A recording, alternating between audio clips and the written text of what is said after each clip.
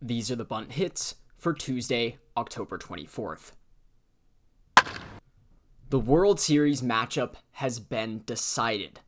The finale of the NLCS took place Tuesday night, concluding the back-and-forth series between the Philadelphia Phillies and the Arizona D-backs.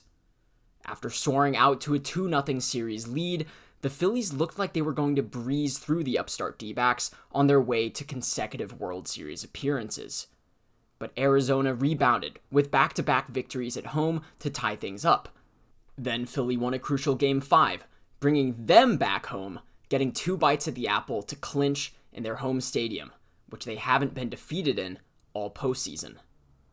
However, a suffocating Game 6 victory from the Snakes brought us to this finale, in which one team will get their shot at glory, and the other will be watching back home on their couches, haunted by what could have been.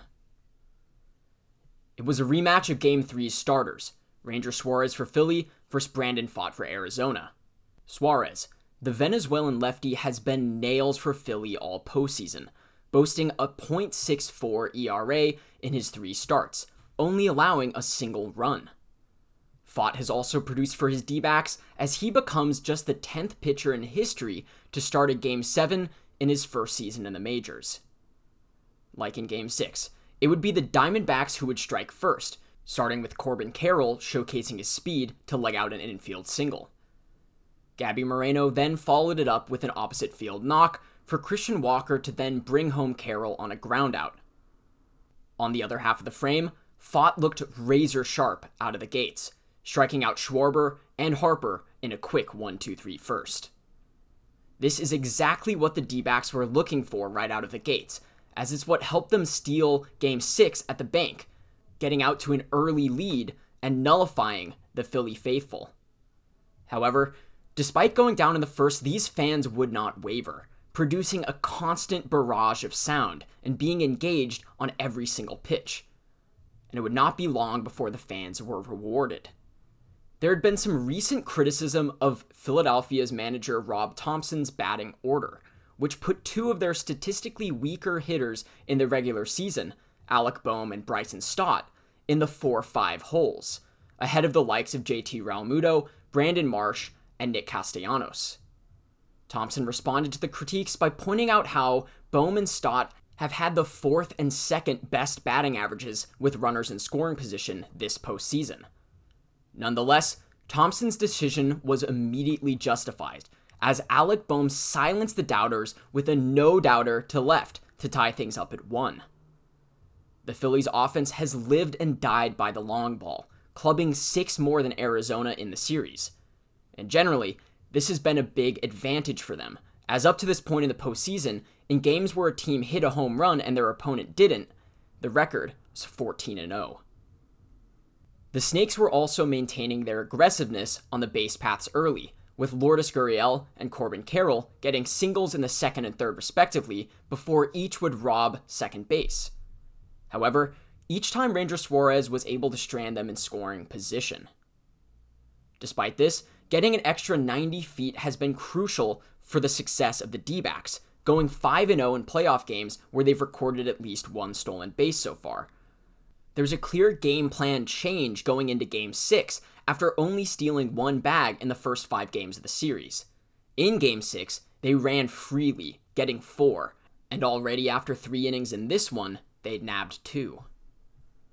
Pfaadt was rolling into the 4th when Bohm stepped up again and drew a 1-out walk. With 2 strikes, Bryson Stott shot a liner into the opposite field gap, knocking in his fellow infielder and sending the Phillies crowd into a frenzy. Realmuto followed up with a single just out of the reach of Rivera at 3rd, resulting in a menacing 1st and 3rd situation with just 1 out. Lovullo stuck with his rookie to face Castellanos, who had gone ice cold offensively since Game 1, going a paltry 0 for 20 with 10 punch-outs at the plate. And Pfaadt would make it 11 punch-outs on a sharp slider, sending Castellanos back to the pine.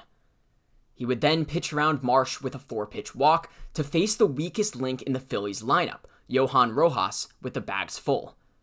And once again, Pfaadt came up clutch with another strikeout, by far the biggest of his 7 total on the night. This would be the end of Pfaadt's outing, meaning the game would now be in the hands of the D-backs' pen, which has been a strength for them throughout the playoffs. The Arizona offense would not let the Philly 1-run lead last for long, as it would be Corbin Carroll who'd come up big. Suarez was 1 out shy of getting through 5 innings with just 1 run coming across, exactly what the Phillies would have asked from him. But the one hitter standing in his way of achieving that result was Carroll. And with a runner on second, Carroll got his 3rd knock of the night, a slow grounder right up the middle, scoring Rivera from second and tying the game. Carroll scoffed at the lefty-lefty matchup and became just the first left-handed batter to get 3 hits off Suarez in a game. With getting this knock, Carroll matched the total number of hits he had in the series before entering this game, having gone 3 for 26 in games 1 through 6. And Corbin didn't stop there, stealing second on reliever Jeff Hoffman's first pitch of his day. And then fellow rookie Gabriel Moreno brought home Carroll like he did in the first. In the blink of an eye, the D-backs had supplanted the Phillies' lead. With 3 knocks and 2 steals on the day after just 5 innings, Carroll had a stat line that only one player younger than him had achieved in a postseason game.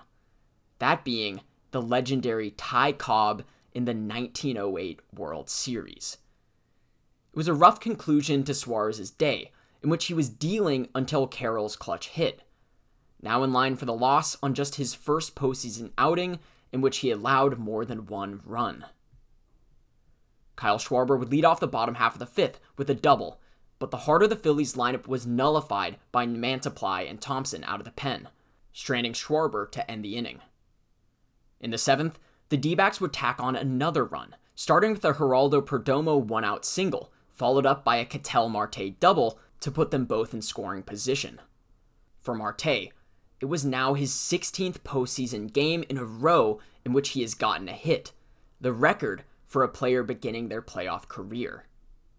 With the D-backs threatening, it was Carroll stepping into the batter's box, and he immediately hit one deep enough to bring home Perdomo with a sac fly. After making little impact offensively all series, the Snakes' young star stepped up in the biggest game of his career, both scoring 2 of the D-backs' runs and driving home the other 2. The Phillies tried to respond in the bottom half of the frame, getting a pair of 1-out walks, giving Turner and Harper another opportunity with runners on. Lovello would turn to his stud setup man, Kevin Ginkel, to try to work out of the jam. Ginkel would get Turner to hit a can of corn to center, setting the stage for Harper to come through in the big moment and be the hero of the night. With all 42,000 plus Phillies fans on their feet, Harper hit one hard off his bat, but it would fall harmlessly into the glove of Thomas in center. Harper spoke about how he just barely missed the barrel on that swing, launching it too high despite it coming off his bat at 107.6 miles per hour. And for reference, on balls Harper hit 107 or harder this season and postseason, he had a batting average of .763 with 15 total home runs. The Phillies' ace Zach Wheeler, who came in to get the final out of the top half of the inning in the 7th, stayed in to pitch a clean 8th, a strong performance in his first career relief appearance, keeping the lead within reach. But Kevin Ginkel was untouchable in the 8th, striking out the side and bringing us to the 9th. Philadelphia would have to make their last stand against D-backs closer Paul Sewald, who combined with Ginkel had gone 17 innings in the series without allowing a run on 24 strikeouts. All 3 Philly batsmen would hit long fly balls, but the magic in their bats was sadly gone, as Sewald shut the door on a 4-2 D-backs victory. An absolutely shocking result to the series after the Phillies, at multiple points, seemed to have a foot in the door of the World Series.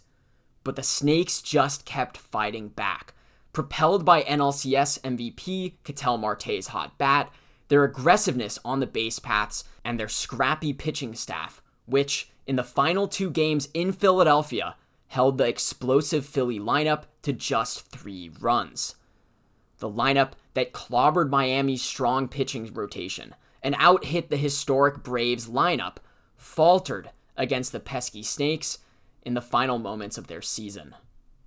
The opportunities were there for the Phils, going just 1 for 10 with runners in scoring position in Game 7, but they just weren't able to convert when it mattered. Despite losing the series, the Phillies finished with a +9 run differential over the D-backs, their 4 losses being by 1 run, 4 runs, and then 2 runs in the finale. For Arizona, having a negative run differential is not new to them, and they just became the second team to make the World Series after finishing the regular season with a negative run differential. The other team? The World Series winning 1987 Minnesota Twins. The D-backs have been a team of miracles all season, just edging the Cubs out by a game to make it into the playoffs with an 84-78 record. In fact, late in the season, on August 11th, their record sat at just 57-59, with their chances of making the playoffs just 13.4%. They would make it in, and they would make it here, standing on top of the National League, just 4 games shy of their second ever World Series title. And their opponent? The Rangers, who are searching for their first ever World Series title. 2 underdog teams that 2 years ago lost over 100 games, more losses 2 seasons prior to making a World Series than any other team to reach a World Series. The D-backs and Rangers were viewed as 2 young up-and-coming teams that just were too unproven to make a serious run at the title. But both stepped up and won back-to-back games on the road against the previous 2 World Series representatives, earning their shot the hard way. Now, the rising stars will collide on the biggest stage, with aces Zach Gallen and Nate Eovaldi meeting on the mound. The final chapter of the 2023 season begins this Friday night in Arlington. Thanks so much for listening. It has been a sensational LCS round filled with many twists and turns. Let's hope the World Series has just as much drama.